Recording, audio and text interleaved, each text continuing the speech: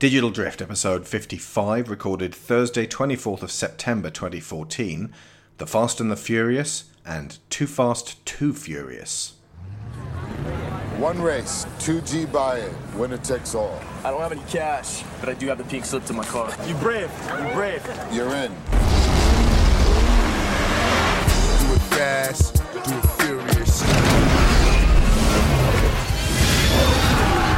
On the street, where reputations are made. It don't matter if you win by an inch or a mile. Winning's winning. In a world beyond the law. You drive like you've done this before. No, never. If you have what it takes. You want a beer? Yo, Dom, why'd you bring that fool here? Because he kept me out of handcuffs. You can have it all. My brother likes you. Usually he doesn't like anybody. But when rivalries are a way of life. I thought we had an agreement. You stay away, I stay away. When loyalty is all that matters. You don't know this punk, Dom. Watch your back. You break her heart, I'll break your neck. Would you be willing? Yeah, stick by me. Maybe. To risk everything.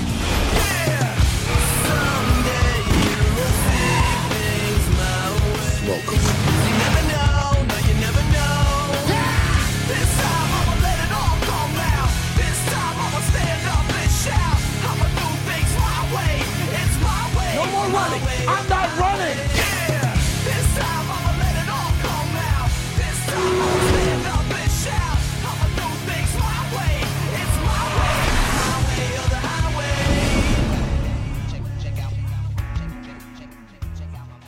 Okay, folks, this is a bold experiment. Can Sharon and I go deep on movies perceived to be entirely veneer? Or if not deep, can we find something really worthwhile in them? Neil Taylor of GameBurst has joined in to help us review the sextet of Fast and Furious movies, which just happen to be some of his favourites. Hello, Neil. Hello! And we're going to keep this one very simple in terms of format. We're going to go with each movie, what we don't like, what we do like, and our favourite cars. There's cars. And girls. And some cars. guns, and some guns, but mostly cars. Lots and lots of cars. It is car porn. It is more car porny than Top Gear. It's more car porny than Transformers, and that's saying something. It's... Is it less offensive than Transformers? Yes, That's it's why we're doing it. significantly less offensive than Yeah, Transformers. after all those Transformers movies, I was like, you know, the Fast and Furious is going to be a little less bad now. And it totally was less bad. In fact, one of them, coming up, felt very much more like a Transformers movie, and I was turned off by that. But we'll see which one that was.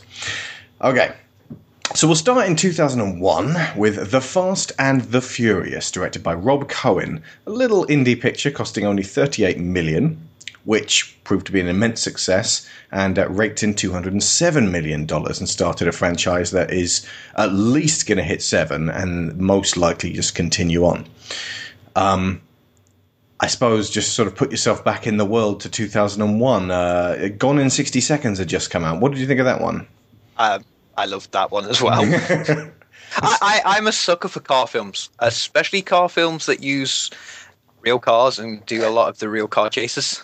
I remember there was either an Empire or a Total Film Review that was talking about Gone in 60 Seconds. Who directed that? Oh, I can't remember that. I know it's one of those films where Christopher Eccleston won't talk about because he generally doesn't. He loves everything he's in up until it's released, and everyone goes, "Oh, we really like that," and he goes, "Yeah, I didn't." Dominic Sainer. There's a point where Angelina Jolie asked Nicolas Cage, "So, what do you prefer, having sex or boosting cars?"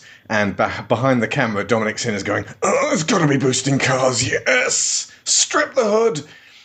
Because that is similarly directed in kind of this loving way of automobiles. And you know what? I kind of respond to that level of enthusiasm sometimes. You want to know a sad fact? Mm-hmm. I own 2 versions of that film. What's the other version? I own Gone in 60 Seconds and the director's cut. Gone in 30 seconds. Surely it would be Gone in 120 seconds. Basically, the funny thing is... that would be slow. They get caught by the police. Basically, the director's cut is, all the deleted scenes, they just put that back in. Oh. You're actually not really missing that much, but yeah, Okay. I just thought, I love that film so much, I bought it twice. So it's more gone in 67 seconds. Yes. Okay. I mean, we've bought similar. The director's cut of Fantastic Four. There's a director's cut? There is a director's cut. It's not fantastic. I suppose it's not as bad as my obsession with a certain Ridley Scott film that has multiple cuts that I own all of. Kingdom of Heaven. Oh, God, no. No, the other Ridley Scott film. Alien, which has multiple cuts. No, sorry, Gladiator. No. You know which one, we're just not invoking the name because... Legend. Hang on, do you not talk about Blade Runner because it's like the Scottish play? No, I just think my love for that film is quite well known. We're slightly off track here. Kind of like the Fast and the Furious. Okay, right. Let's not beat about the bush here. This is Point Break, folks. The whole thing is Point Break. I don't know if I went in not knowing if it was Point Break or not, or there was a point when I was like, oh my god, this is totally Point Break. I am an FBI agent. My sad fact is I have never seen Point Break. You've never seen Point Break? Technically, I have seen it's the Fast and the Furious. Imagine the Fast and the Furious, but with Keanu Reeves. You've now seen Point Break. Well, I mean, and Patrick Swayze. Yeah, Paul Walker was ultimately riffing on Keanu Reeves' performance in that anyway. But in all seriousness, I watched. Jesus fucking Christ! It's a cockroach the size of a thumbnail. What? I am not joking. It just flew in. Hold on. Now, this is a backstage gonzo bit. It'll be some kind of beetle or other. I'm so waiting for the girly scream. I'm waiting for him to ask me to come down and deal with it. That's also true. I am the official spider catcher in this house. That was almost as bad as the moth incident. Oh. Remember the moth incident, Sharon? Remember the moth I remember the moth incident. Okay, so what was I saying? Right, yeah, okay, Point Break is the same structure all the way up until the end, really. It has a different ending, and in fact, had Point Break had this ending, we could be experiencing Point Break 7 right now. That's Catherine Bigelow, isn't it? It is Catherine Bigelow, yeah. I think that the significant difference in what actually makes... I'm not going to say that... I can't remember what it's called. The Fast and the Furious. I'm not going to say that The Fast and the Furious is better than Point Break. Is it? No, I'm not going to say that. But I think there are elements of it that I definitely prefer. And the comparison between Bodhi and Dominic is one of the key elements. But we can come to that when we talk about what we liked. I'd say you can make a fine argument for the two being as good as one another, but in different regards. They're both... From what I have seen like half of Point Break. From what I remember, they're both very much films of their time as well. Yeah, very much. Point Break was just as the 90s began to open up with that kind of more high-octane... the extreme movie. So it's got a lot of... it's got surfing, it's got parachute jumping, and there's that moment where Patrick Swayze's being chased down a bunch of houses and alleys, and then Keanu Reeves falls down and hurts his leg, and he holds him at gunpoint, but he loves him so much he just fires his gun up in the air and goes, ah! That's brilliant, that bit. But in all seriousness, I watched it again recently. Bodhi, Patrick Swayze, is a lot less likable than Dominic Toretto. Yeah, that's something we'll get onto when we further on. But yeah.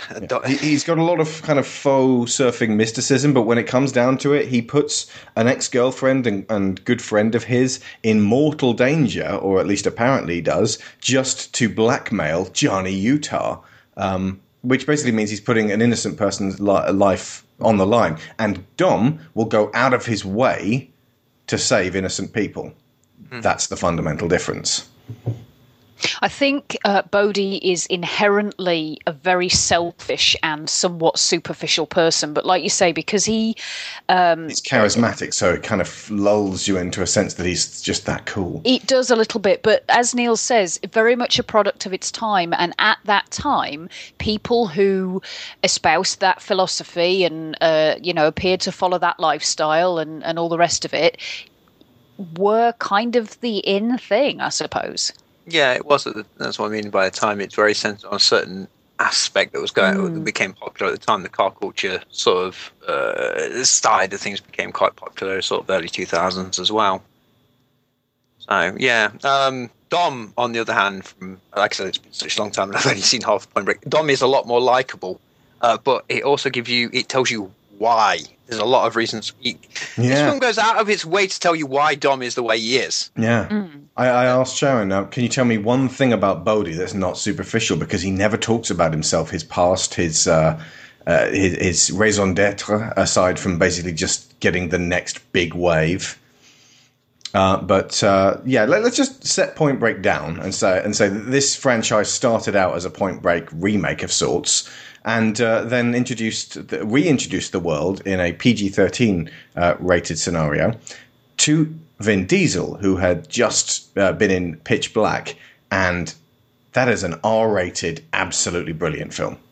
Yes, they all are. I will even stick up for the second one, which I know is not great, but I do have fun with it. I literally cannot go with you on the they all are, Neil. I'm so sorry. But yeah, Neil likes the second and third ones. So, folks, check them out, at least for comparison's sake. If you don't like the second one, the third one is a lot closer to the original, so you might have more fun. No, with it's that. not. Hated it. Hated it. It's pissing awful.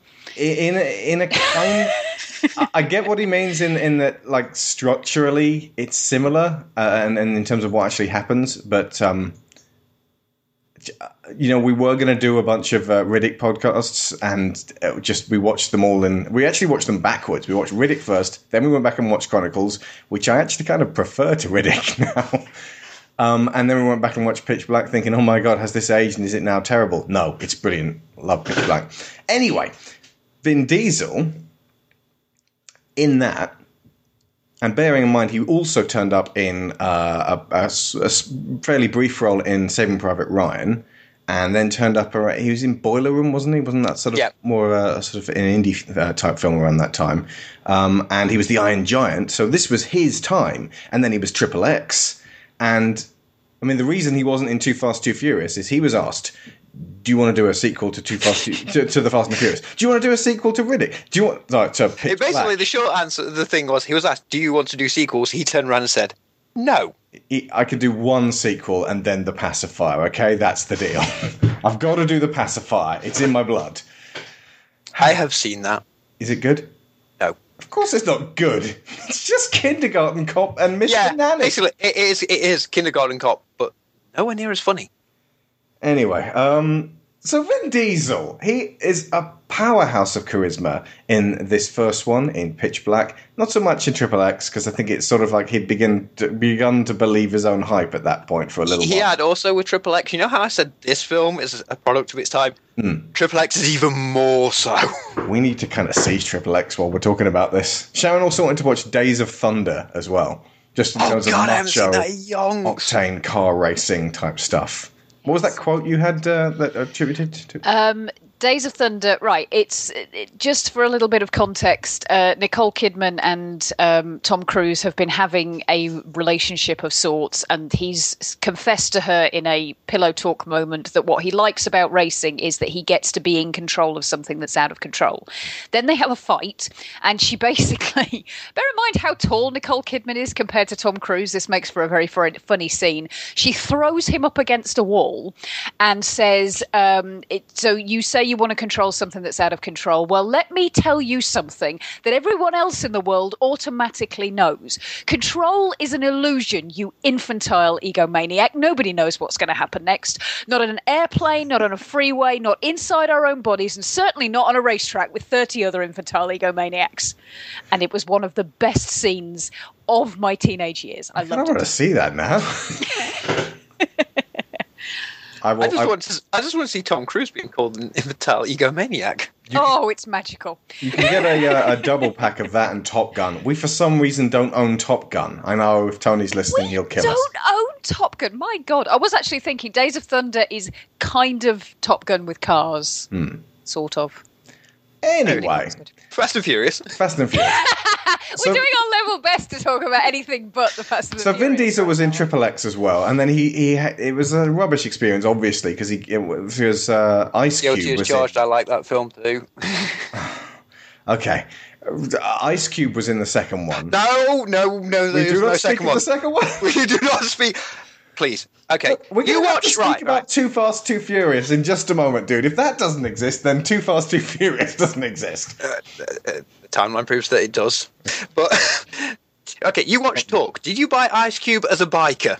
At this point, we talked about Talk, which is a film by Joseph Kahn from back in 2004. It was developed as only known to him a parody of the Fast and Furious films, so he's sending the whole thing up. It's a satire. It doesn't actually function as a satire because it's mostly tedious the whole way through. The end is actually pretty hilarious, so I kind of like that. But if all you're doing is replicating, then that's not actually a satire. Kahn was not in the studio's good books when they found out the whole thing had been a colossal joke, and they had just bankrolled it and spent many, many years unable to really helm a particularly well-known film.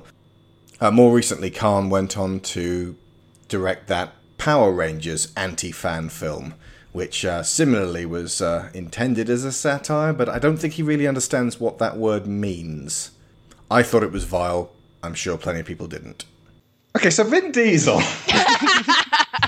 is in the Fast... Oh, for the love of God, no one's there. Again. We've been attacked by bugs and doorbells. Again, no one was there. Would you stop interrupting us? Okay, so Vin Diesel is in the Fast and the Furious as Dominic Toretto. Also, Paul Walker. Now, Paul Walker sadly departed. When I found out he was dead, it hit me a lot harder than I thought it would. You know, you don't think about Paul Walker dying. You know, you think that he's going to get to into his 90s or something and still be doing fairly crappy films. But no, make lots of money. Yeah, make lots of money. But he died, and then suddenly watching The Fast and the Furious again, which I went back and watched the first one just afterwards, I started getting really teared up. He's by no means the world's best actor or even best car driving actor, but he has this kind of blue-eyed earnestness about him that makes he's a likable chap. And so him suddenly being snatched away in a car accident, no less, seems wrong. Yeah. Yeah, no. Obviously, being a fan of these films and stuff, I follow a lot of the guys from these films on Facebook and stuff. So when the accident happened, it was you actually see the reaction of guys like Tyrese and Vin Diesel, and they were shattered. They were broken. They did, for in essence, lose a brother. And just the guy wasn't that particular. He was older than I thought because he's one of those actors that just seems young. Yeah, and he's been in on average one film a year for most of his career. So he's been in a whole lot of stuff. Yeah.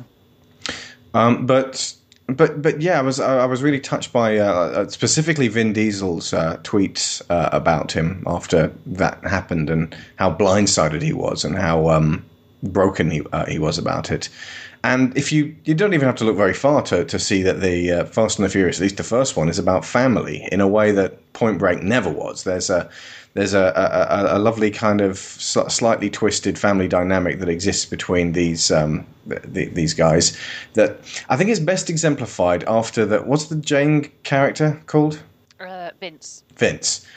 He gets in a fight, and then he gets dismissed from the dinner table, and then he comes storming back.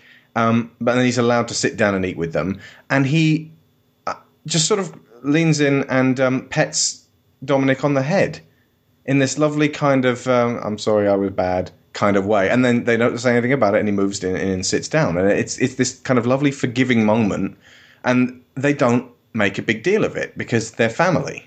And that is one of the things I took away from this more than any of the other ones that I've seen, that there's this kind of real warmth to it. And that's completely different to Point Break, because you don't really root for the surfer guys. You can't. You like Bodhi because he's charismatic, but you don't know the other ones. You sure as hell don't care about Rosie and Roach and that tall one. No, because you're totally about Johnny and is it Skylar? Tyler? I've known for a long time that Fast and the Furious is actually a solid movie that stands up, and I was looking forward to seeing this one again in the run-up to the other ones. It's actually quite a tough act to follow because it holds up even today, even though it is very car-y, and it's... Let's not mince words. Like, as soon as you get to the racetrack, it's just like sort of Engine City, and they're all popping their hoods and staring at each other's machinery and going, whoo!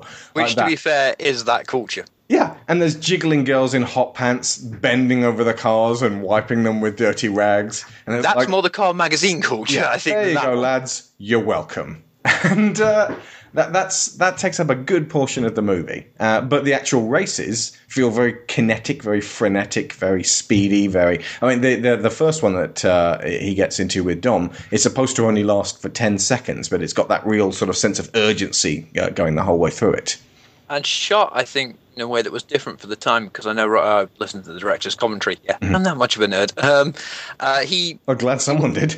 He wants to do something different. That's why you get all the shots like weaving inside the engine of the car and exploding out and weaving in between. So you almost like David Fincher shots from Fight Club.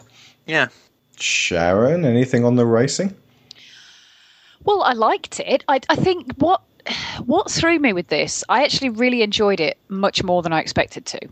And it kind of, watching these films again has sort of made me realise how much I appreciate cars. Now, that might sound like a bit of an odd way to phrase it, but I don't know cars very well. I'm not particularly educated about the ins and outs of an engine, but I grew up around cars. My dad's an engineer and a mechanic, and he fixed all his own cars, and my sister got really into it and I never did. But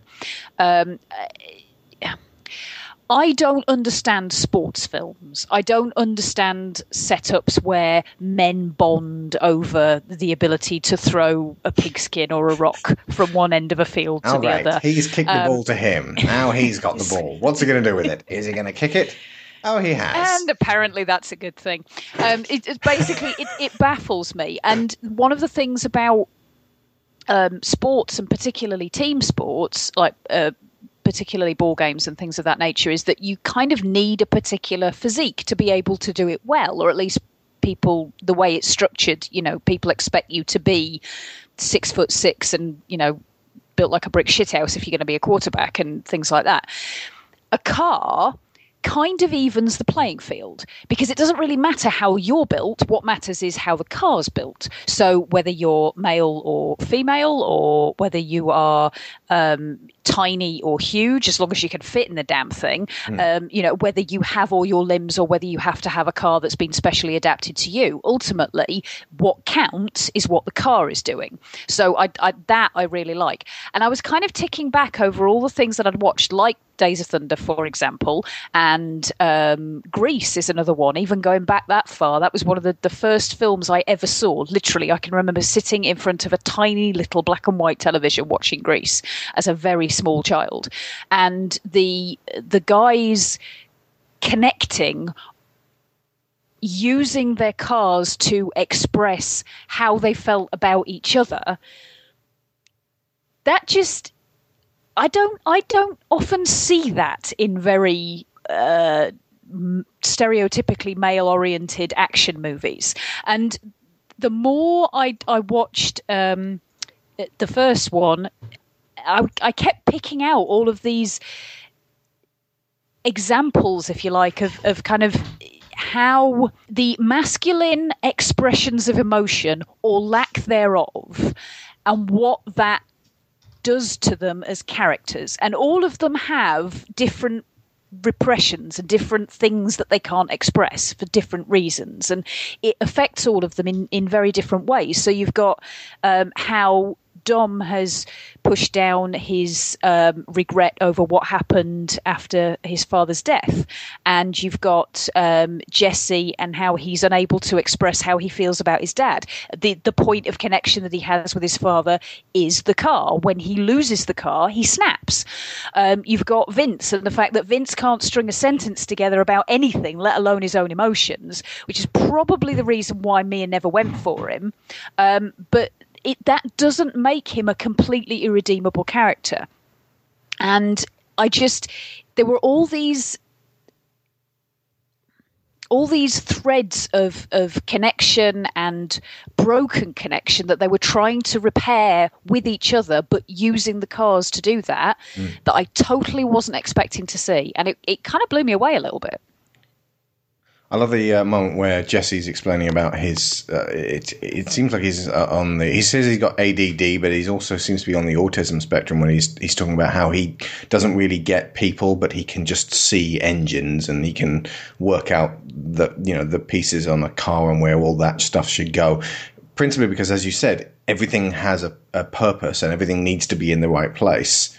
There's a mathematical property to a car and to an engine. They don't just add gaudy shit for no reason. And if they do, Jesse will be able to tell you, no, that's gaudy shit added for no reason.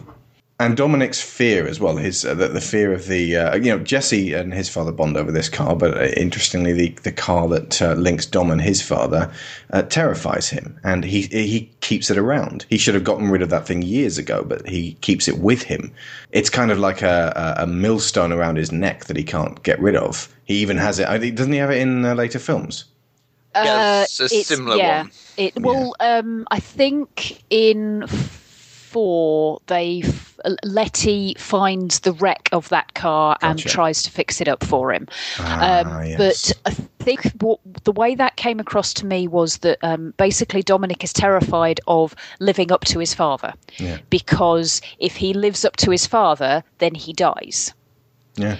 And I'm sure that there's other things around that as well that if we had the time we could deconstruct properly. But essentially, that having his father's car, when they walk into the garage and they're walking around the car, I had My Father's Gun playing in my head, and this idea that again, that's his connection point to his male role model, to the man that he has now spent his life trying to simultaneously become and avoid becoming. And the keeping of the car, in a way, is almost him constantly daring himself to become his father or not to become his father. And the wrecking of it at the end actually frees him in a way. It releases him from that circular emotional experience that he's been locked into since his father died.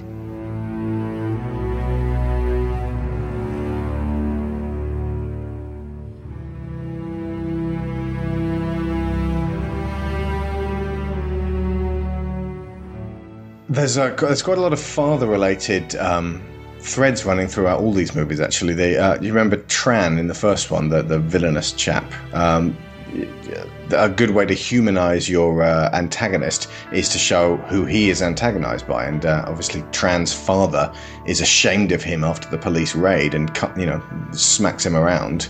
And then he goes out and kicks downwards. There's that turns up again in Tokyo Drift as well. And we also find more about Paul Walker's, Brian's father in 5, I think it is. I haven't seen that one yet. We haven't got to We're going to see 5 tonight after this podcast, and then 6 in the morning. You actually find more about Paul Walker's dad in 5. Okay. So, yeah, I mean, the whole thing plays out in the usual sort of heisty. Everyone's seen it. Everyone's seen The Fast and the Furious. If you haven't, just go see it. It's totally worth watching. But we won't spoil the actual specifics of it. But, it's not a switch your brain off film. That's the next one. But it is a very enjoyable hour and 40 minutes. And it definitely stands the test of time. I think the structure of the races being so short in this as well. One of the things that I tend to get a little bit turned off by with action films is that they follow this pattern of basically evoking adrenaline and then attempting to sustain that adrenaline for as long as possible. This is one of the reasons why Michael Bay's action films leave me completely cold and dead, because it's not possible to sustain adrenaline for that long, particularly not for me. My body and my my mental state don't respond well to adrenaline at all. Whereas a lot of people, it's something that makes them feel incredibly excited, and it's something that they chase. For me, it makes me feel ill. It literally makes me feel ill. I feel sick and my head starts swimming, and it's really, really uncomfortable. But because these bursts are so short, I can just about sustain it to really get the kick of the high, if you like, but it doesn't go on so long that I can't come down from it comfortably. And because it's got all these actually quite engaging character interactions going on around them, there's other things for those parts of my brain to latch onto, rather than them waving around in the breeze going, hello, we're totally bored here, while you're sat there feeling ill.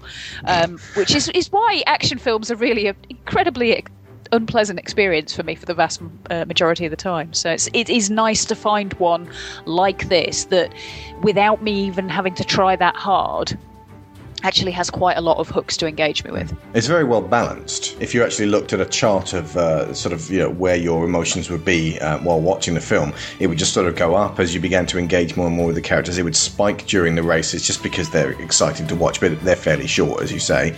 But it just keeps going up and up until the point at the very end where it's Brian versus Dom racing towards the railway. That's an actual sort of moment of, I actually don't know what's going to happen here if you're seeing it for the first time. Especially if you've seen Point Break, you may be really, really worried about what's going to happen. Indeed. And they pull a nice trick on you on that one. Yes, they do. So I'm going to say it now. This is the film I didn't enjoy. Really? The first one? Oh my god! Now bear in mind, I watched this film in the cinema when it came out, so I have a deep love for this film. But going back to it... Really? I had a couple of problems with it. Okay. I'm not saying it's bad. I agree with a lot. You said there's some really good stuff in there, but my problems are, I think, one, the music terribly dates this film. Yes, Ja Rule. Oh god, yes, and Saliva. It had riffs. Yeah. Fast and the Furious. Ja Rule all one. Yeah, it's our world. Please believe y'all ain't real. Please believe it's murder. Please believe INC. Come on, what's touching me? R-U-L-E. Love me or hate me, baby. Refer to 336, baby. That's the rule. Please play it, don't get it confused. See this game that we playing, y'all playing to lose. Who's next to wanna ride? Spitting how I do, y'all know when y'all wanna ride. Rule, baby, I've been really out of control lately. If y'all relating, let me hear you say yeah. No. But a big problem was Dom is the only character that is fully rounded. Mm-hmm. You understand why, for the most part, you understand why he's doing what he's doing. But no one else really gets that. I suppose Mia, by just being his sister, sort of gets some. Yeah. It never really delves into why. She seems to be more of a sort of a portal into the other characters to explain who they are. It's Brian's way in. Brian, yeah. I think there is a reason for that, and I'm not necessarily saying that this is completely justified. And though I know this makes me sound like a hypocrite because this is something that I've levelled at other films in the past, the nature of the type of film it is, I think, gets away with that a little bit, because the whole point of this film is the relationship between Brian and Dom. They are really the only characters that you need to know more than a passing surface amount about. And there's to be a fair, serious romance there. Totally. Totally. By 4, oh my god, is this getting incredibly homoerotic? But we'll come to that later. Trust me, by 4, when he utters a line, still a buster, you're kind of like, yeah. Still a buster. But if you look at the way the other characters are handled, by and large, although there are interesting things about them, most of the things you find out and most of the things that they do are intended to cast more light on Dominic as a character or on Brian as a character and how their interactions expand on their 3 dimensions. Whenever Dominic's not on screen, everyone needs to be saying, Where's Dominic? Yeah.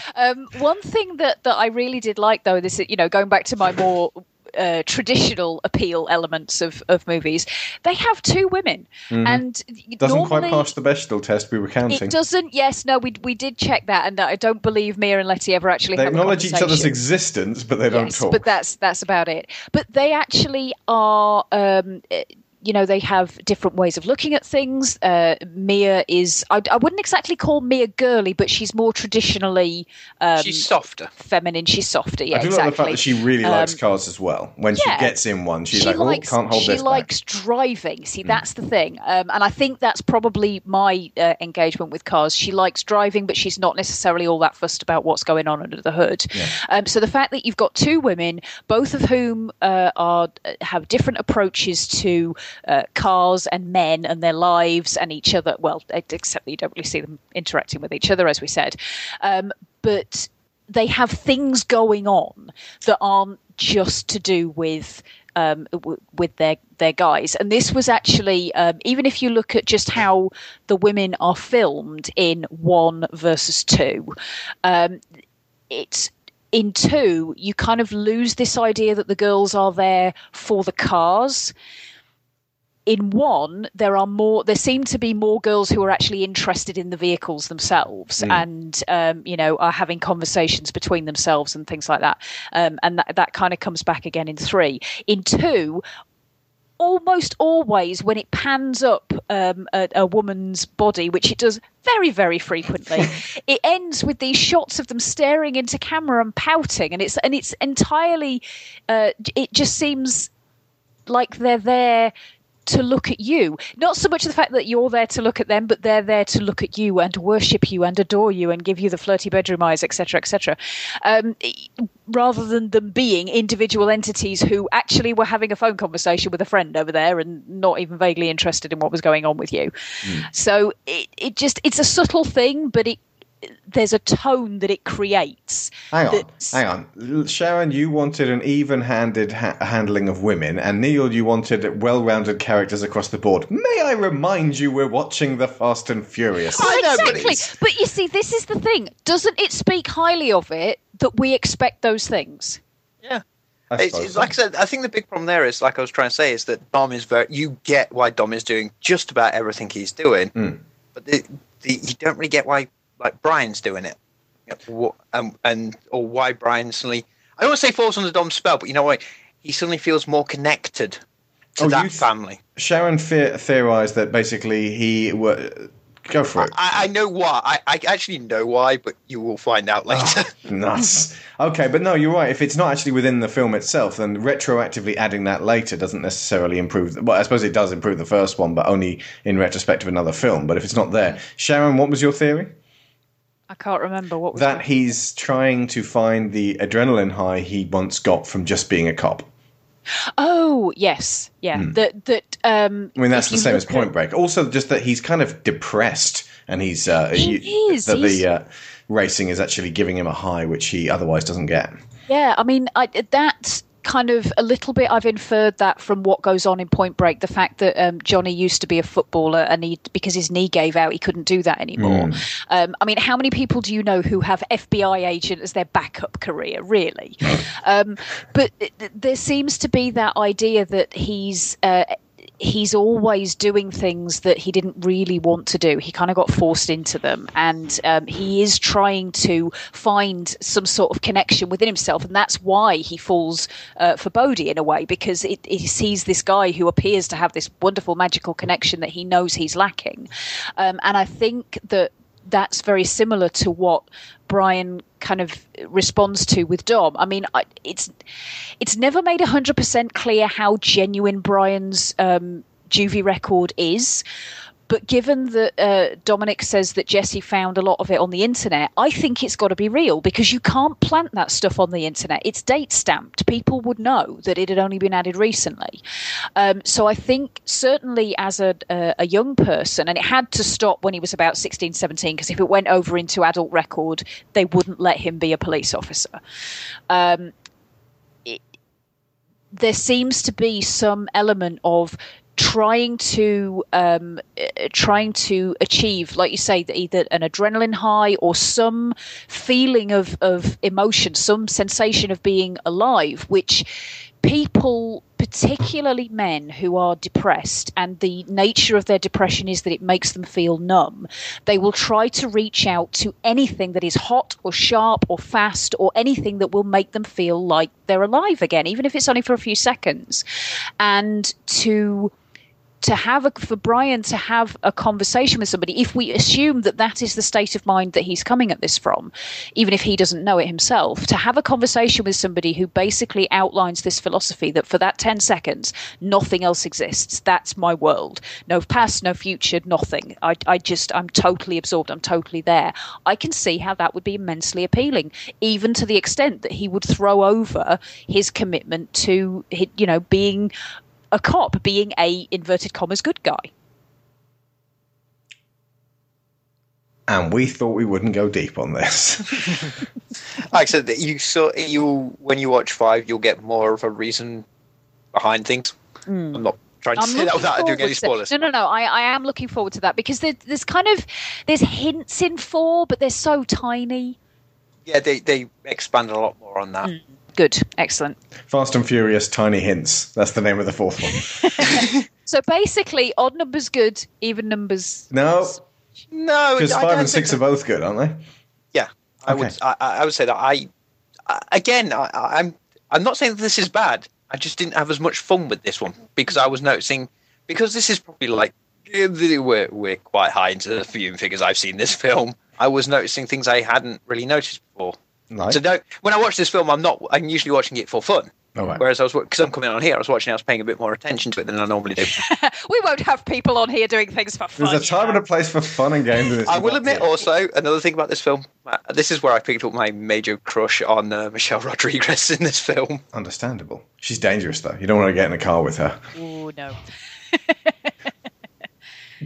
So what did you spot that you hadn't spotted before? Stuff like Brian's motivation, the fact that the other characters being very just enough there that they don't come across as just one-dimensional. Also, was I the only one struggling? Okay, the initial setup is Brian's gone undercover because they're trying to find this car gang that are pulling off these high-tech, well, not high-tech, but these lorry heists. I never felt that Dom needed to do that. It never really explains why he was doing that. I never felt the reason why he was. Yeah, actually, they explain it in Point Break that basically they rob the banks because it's the ultimate high and it funds their summer. But it doesn't seem like Dom gets an adrenaline rush out of the actual robberies. I think the motives there are somewhat hazy, to say the least, and I think there's got to be a bit of fuck the man. Like, Don's got many priors. There's a suggestion at the end that that there is some kind of big score, and then we all get to retire to Fiji. And I think I read in a review or a comment about it somewhere, although I don't remember this ever being mentioned in the film, that the reason that they do the big job at the end is basically because they're trying to get enough money to pay Tran for the car that Jesse was supposed to hand over and didn't. Yeah, and then Tran turns up and shoots Jesse anyway. That's a sad moment for me, because I did like Jesse, and he was a bit more well-rounded than the rest of them, and I at least felt like I got him. But he also seemed a bit too fragile for that world. Yeah, he's sadly one of the two sort of forgotten characters, him and Leon. Because I don't think Leon's ever mentioned again at all throughout the film. And neither is Jesse, so I think it's just sort of...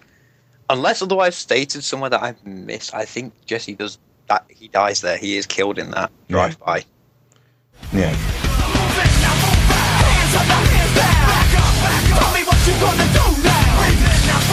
Hands up, now hands down. Tell me what you gonna do now. Keep rolling, rolling, rolling, rolling. Keep rolling, rolling, rolling, rolling. Keep rolling, rolling, rolling, rolling. Keep rolling, rolling, rolling, rolling. Now I know y'all be loving this shit right here. Nope. So let's move on, shall we, to Too Fast, Too Furious from 2003, directed by John Singleton of Boys in the Hood. This one cost more than twice as much as the first one, 76 million rather than 38, and it made only 236 million, so it only made about not even 30 million more, actually, looking at it. So what happened? Did they just say to the entire cast, do you want to come back and do a sequel? And everyone went, nope, and just left, apart from Paul Walker, who stood there and went, I'll do it. No, I think it was just a case of they couldn't get... this was at the point where I think Sorry, there's so much change. I always think of Vin and Dom. Anyway. Vin Diesel said at this point he wasn't interested in doing sequels to anything he really did, because I think he thought his career was going to go one way. Yeah, and it didn't. It didn't. No. So they sort of wrote this other story, which is more about, which is actually, if you think about it, not a bad idea of what happens to Brian afterwards. Yeah. Which is that's actually a good question, because I don't want to say it leaves it on a cliffhanger. By the way, just a quick question. Did you watch the post-credit sequence on Fast and Furious? The first one? The first one. Yeah, he's driving off into Mexico. Yeah, he's off in Mexico, which it's just random. I didn't even know that was on there. Oh, yeah. No, I remember seeing that before. But at the end of Point Break, Johnny walks away and goes, "He's not coming back," and throws his badge down in the sand, and basically shows, "I'm not going to be a cop anymore." In that case, an FBI agent anymore. And I just, as Brian's walking away at the end of the first one, I expected him to toss his badge, but he doesn't. It's the same deal. So I always just figured, I suppose he'd go into the racing circuit. Well, actually, he's committed crimes. He should be arrested, which is why you have this little. Quite a nice little short, actually, as an extra. The turbocharged intro. Yes, it's done, but basically it gives you a good. Okay, this is how he got from where we last left him to where he is now. And it's weird because in this film they sort of try to make Brian Dom almost. I suppose. Do you want to talk about Too Fast, Too Furious, Neil? Yeah, because I enjoyed this one. Go for it. It is dumber than a box of rocks. It's a heck of a lot dumber than the other one. But I think with this one, they sort of bring in the sense of humour more to the fore in this one. Is he doing the stare and drive with you? I taught him that. I didn't know who Tyrese Gibson was. This was like the first one I saw him in, and he's got a charm to him. Yeah, for a model, I mean, you'd expect him to sort of turn up and go, "Hello, I am Tyrese." But yeah, he's got personality. He as Roman Pierce, he shines. He's got more charisma here than he does in any of the Transformer films. I barely even recognise him as the same person in those films. They to work with. Yeah, he actually has stuff to work with, and this one definitely plays up the more glamorous aspect of like the first film. So a lot of, as Sharon was saying, a lot of the sexy girls, sexy cars. Look at the lighting and stuff. Speaking of the cars, sorry, just to interject. Favourite cars in the first one? Just pick one. Neil? It's got to be the Beast. The Beast. So Dom's the muscle charger. Wheel. Yeah. Strange enough, I love that car. I just did. Oh yes, especially when it pulls the wheelie. Yeah. It just seems just this incredibly terrifyingly powerful monster. Monster. Yeah, that's a good way of putting it. Sharon, favourite car in the first one? I have to admit, I like Johnny Tran's red one. Just because it's red. You see, this is how not aware of the specs of vehicles I am, which is something I really ought to remedy. But yeah, I just think it looks cool. Brief side note, I think it's the Supra, the green one, that gets blown up.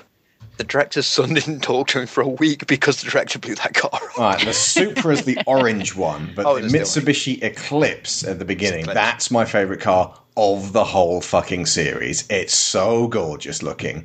It's probably not absolutely, tuned to for every situation. It's almost more of a drift car than it is a race car. But my God, is it gorgeous! So right, those are ours in the first three. Do you want to go right now with cars in the second one before we carry on talking about the motor? Okay, I'll do the second one because I think mine will come as a surprise. Because I think everyone's probably thinking I'm going to say the Skyline or one of the muscle cars, and I'm not. Mm-hmm. It's Suki's. Oh, yeah. I love that one. Is that a Dodge Viper? I'm not sure what. I can't remember what it is off the top of my head, but I just love I love how the car is her character. It's quite literally that. I just really love that. It's a Honda S2000. It is, yeah. Of course, it'd be Japanese, not a Dodge. Yeah, that's a Devon Aoki, Deadly Little Miho, and yeah. Sharon, do you want to just sort of what were they doing with her character? I'm not entirely sure. I think they were trying to continue with what they'd started with Letty and Mia in the first one, in that they actually had a female who was central to the core group. The problem was... If you lifted Suki out of the film, would the whole film still have worked? Yes. Yeah. Yes, it would. And I don't have a problem exactly with how she was as a person, but she did look a little bit like she'd stepped out of Sugar Rush. And she was a little bit Asian stereotype as well. Yeah, with the anime screen and stuff. Wasn't I get this the same film where the guy was the Japanese guy was playing on his PlayStation in the car just prior to racing and crashing? Yeah. So there was that too. My favourite car in this second one is the Nissan Skyline, the silver one that Brian drives with the 2 blue stripes. Oh, that's the Skyline.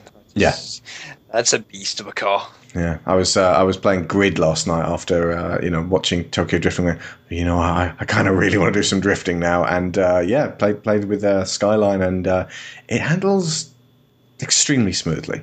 Lovely car. Neil, you said Suki's Sharon favourite car in the second one? In the second one.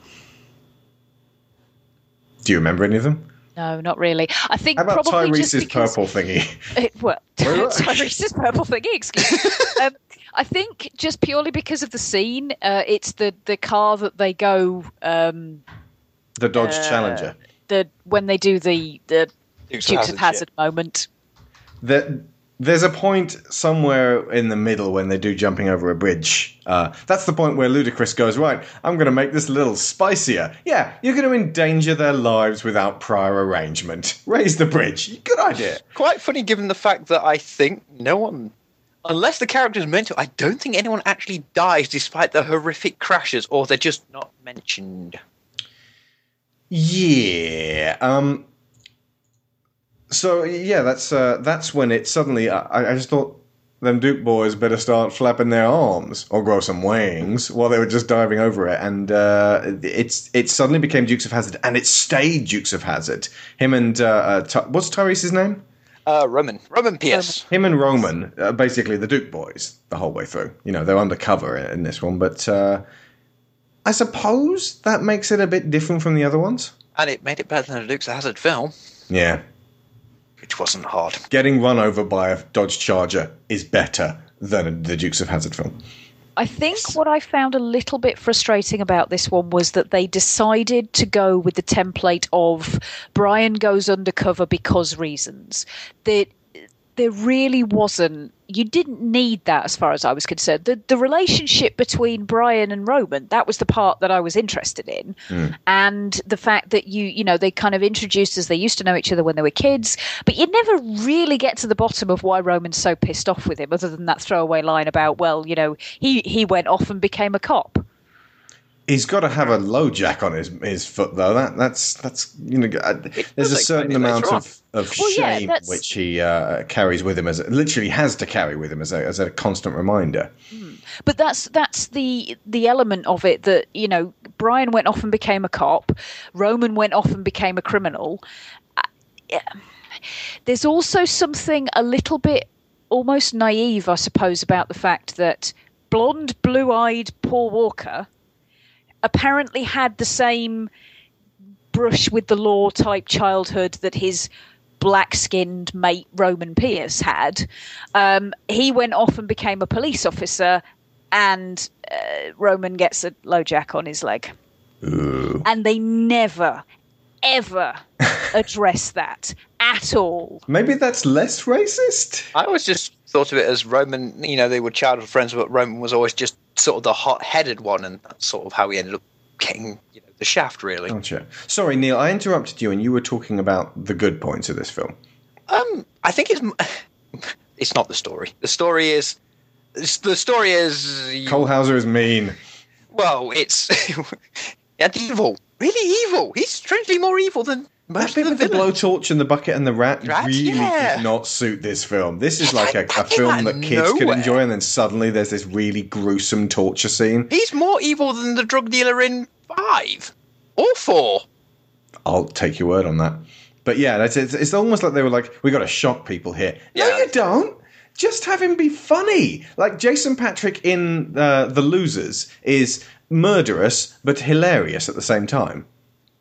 This one, this is where you can notice a couple of, I won't say it's tropes, but trends for the films. The sort of heist-based reason, sort of main story, and inconsistent Brian O'Connor character. Yeah, because he's one way in the first film. He's much more light-hearted and a bit more fun this time round, which is I like. Yeah, and he seemed completely different in the fourth one. In the fourth one, Jesus Christ! Someone pulled that stick out his ass. Yeah, but everyone was depressed in the fourth one. Yeah, I have problems with the fourth one. Including I'm not looking the lighting designer. Yeah, he needed a slap. Also, CG guys. But anyway, this one, I think what makes this one shine is sort of that it is Tyrese and Paul Walker's characters, Roman and Brian, because that's where a lot of the fun comes from. You know, and also Ludacris. Ludacris is really enjoyable. Although I wish I'm glad he comes back. But his introduction, the first thing my thought was, my God, the hair. Well, video games were sort of on a very afro high at that point. They were like, let's stick a guy with an afro in all video games in the late 90s. It's the only time he has an afro is in that introduction. Actually, it's interesting that I mentioned video games. Interesting, Alex, because this one really feels like a video game. It does. They even colour code the cars. It's even said, I can't remember if it's in the commentary or something, where they said they did actually colour code the cars on purpose so you could tell who was who. The lighting, I mean, very specifically in the first one when he races against Dom, there's 2 in a red car because people don't obligingly have one car of each different colour. Yeah, but the lighting was different, the direction was different. It felt at times like TV. And it was weird. Like maybe just the camera very rarely zoomed slowly in to really get the emotion. It just sort of it didn't sit there. It pivoted and it went up and down and left and right, but it didn't really get in, and it wasn't concerned with the emotion of the scene. Yeah, there wasn't much. I definitely think color wise it's very different in the whole feel. Whereas the first one, it has color, but it's almost really saturized. Whereas you come to this one, it's very neon. Yeah. Well, I mean, it's in Miami, so you get a lot of blue skies. It's daytime a lot of the time, and it's difficult to light a trailer park if you're standing in the middle of it. You basically have to go with what the sky's doing that day. Yeah. But this one definitely is the one that sort of, well, the story's not great. It's the ride that matters. And why the ride matters is because for a start, you like Paul Walker. He's a lot less than he was in the first one. He's more, like I said, he's light-hearted. He's a bit more fun to be around.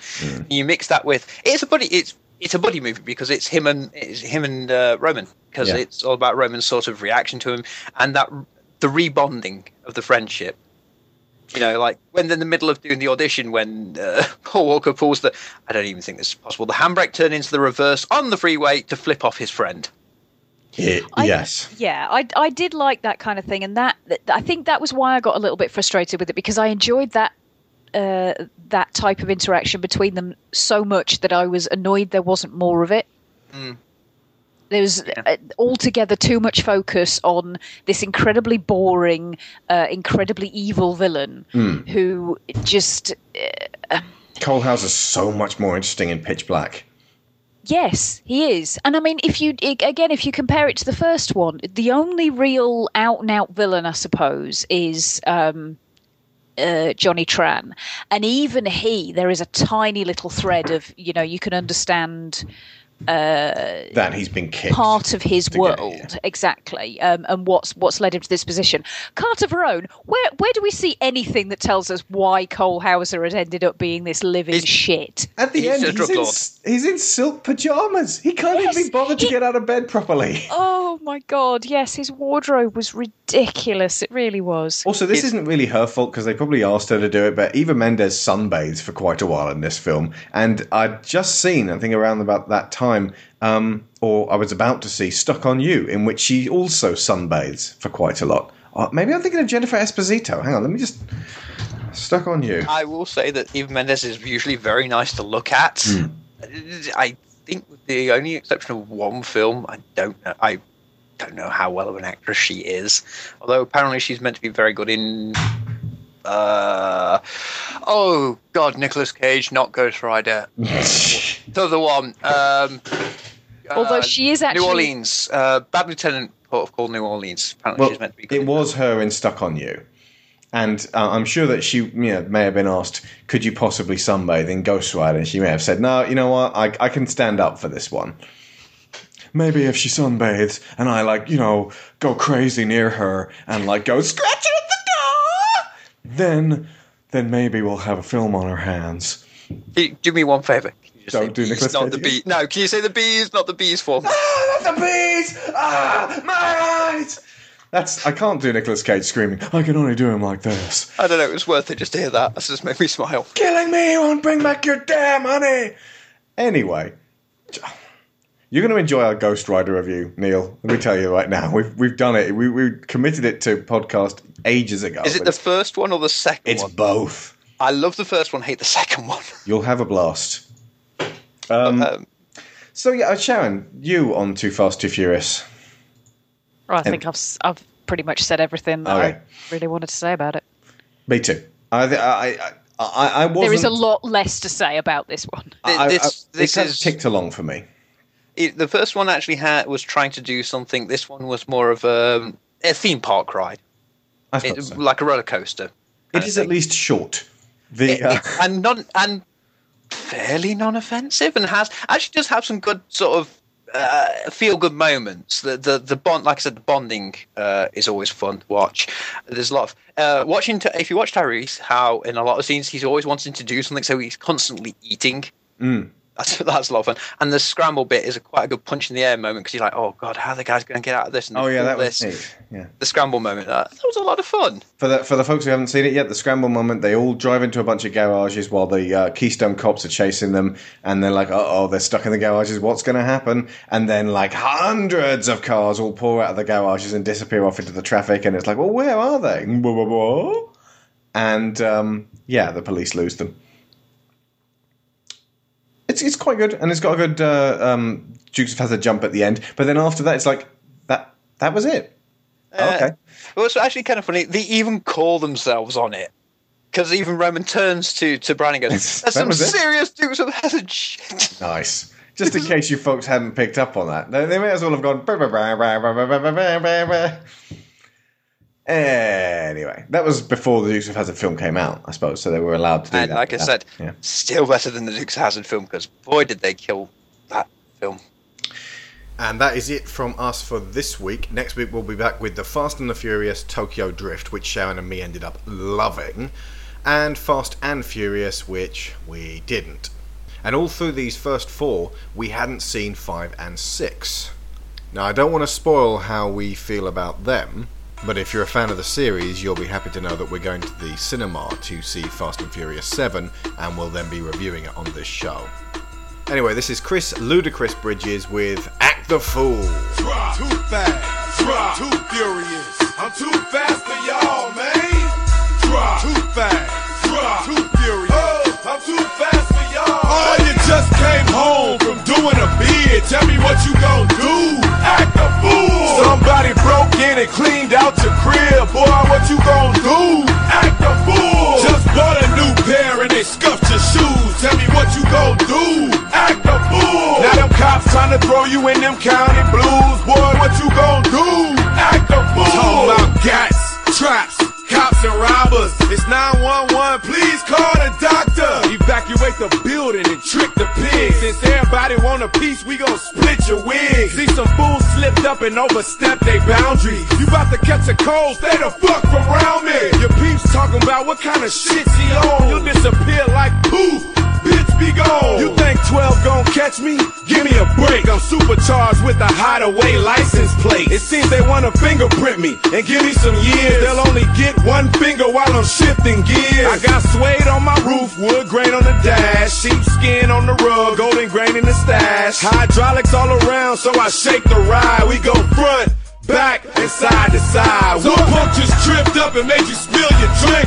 Tell me what you gon' do. Act a fool. Now your car just stopped on an empty tank. Boy, what you gon' do? Act a fool. If you got late bills and you lost your job, tell me what you gon' do. Act a fool. If you about to get drunk and you ready to mob, boy, what you gon' do? Act a fool. Let's take it to the streets, cause I'm ready to cruise. Just bought me and my cars all some brand new shoes. And the people just there, so I love to park it. And I just put a computer in the glove compartment. With my pedal to the floor, radar on the grill, TV in the middle of my steering wheel. It's my car's birthday, so we blowing them candles. Most speakers in the trunk than my ride can handle. Got my name in the headrest, read it and weep. Nas tank in the back, camel hair on the seat. And when I pull up to the club, I get all the affection, cause the women love the paint and they can see their reflection. I'm about to take off, so F what you heard, because my side mirrors flap like a fucking bird. And for the fools, we gon' clock one, then we'll pop one, cause my folk riding shotgun with a shotgun. You just got hustled for a wad of cash, man, what you gon' do? Act a fool. Now your friends just smoked up your brand new stash. Say what you gon' do? Act a fool. Now them girls up the block still running their mouth. Boy, what you gon' do? Act a fool. If anybody talk bad about the dirty South, tell me what I'm gon' do. Act a fool. I got my eyes wide shut and my trunk wide open. Did donuts last week in the street, still smoking. See, I'm off the antifreeze and my car is tipsy. On the off-ramp, doing about 150. Rolling through East Pern on my way to Ben Hill. Slide a 5 to the junkie to clean my windshield. Got the whole crew riding and we starting shit. I even got a trailer hitch with a barbecue pit. And now all you wanna do is get drunk and pouch. Plus your new name is Fire, cause we stomped you out. And yeah, we blow trees and bees, that's fantastic. So girls, hold your weed while I'm weaving through traffic. I kick the fifth gear and tear the road apart. You'll be like Lil John Q and get a change of heart. It's one mission, 2 clips, and some triple beams. I'm about to blow this whole shit up to smithereens. The potholes in the street just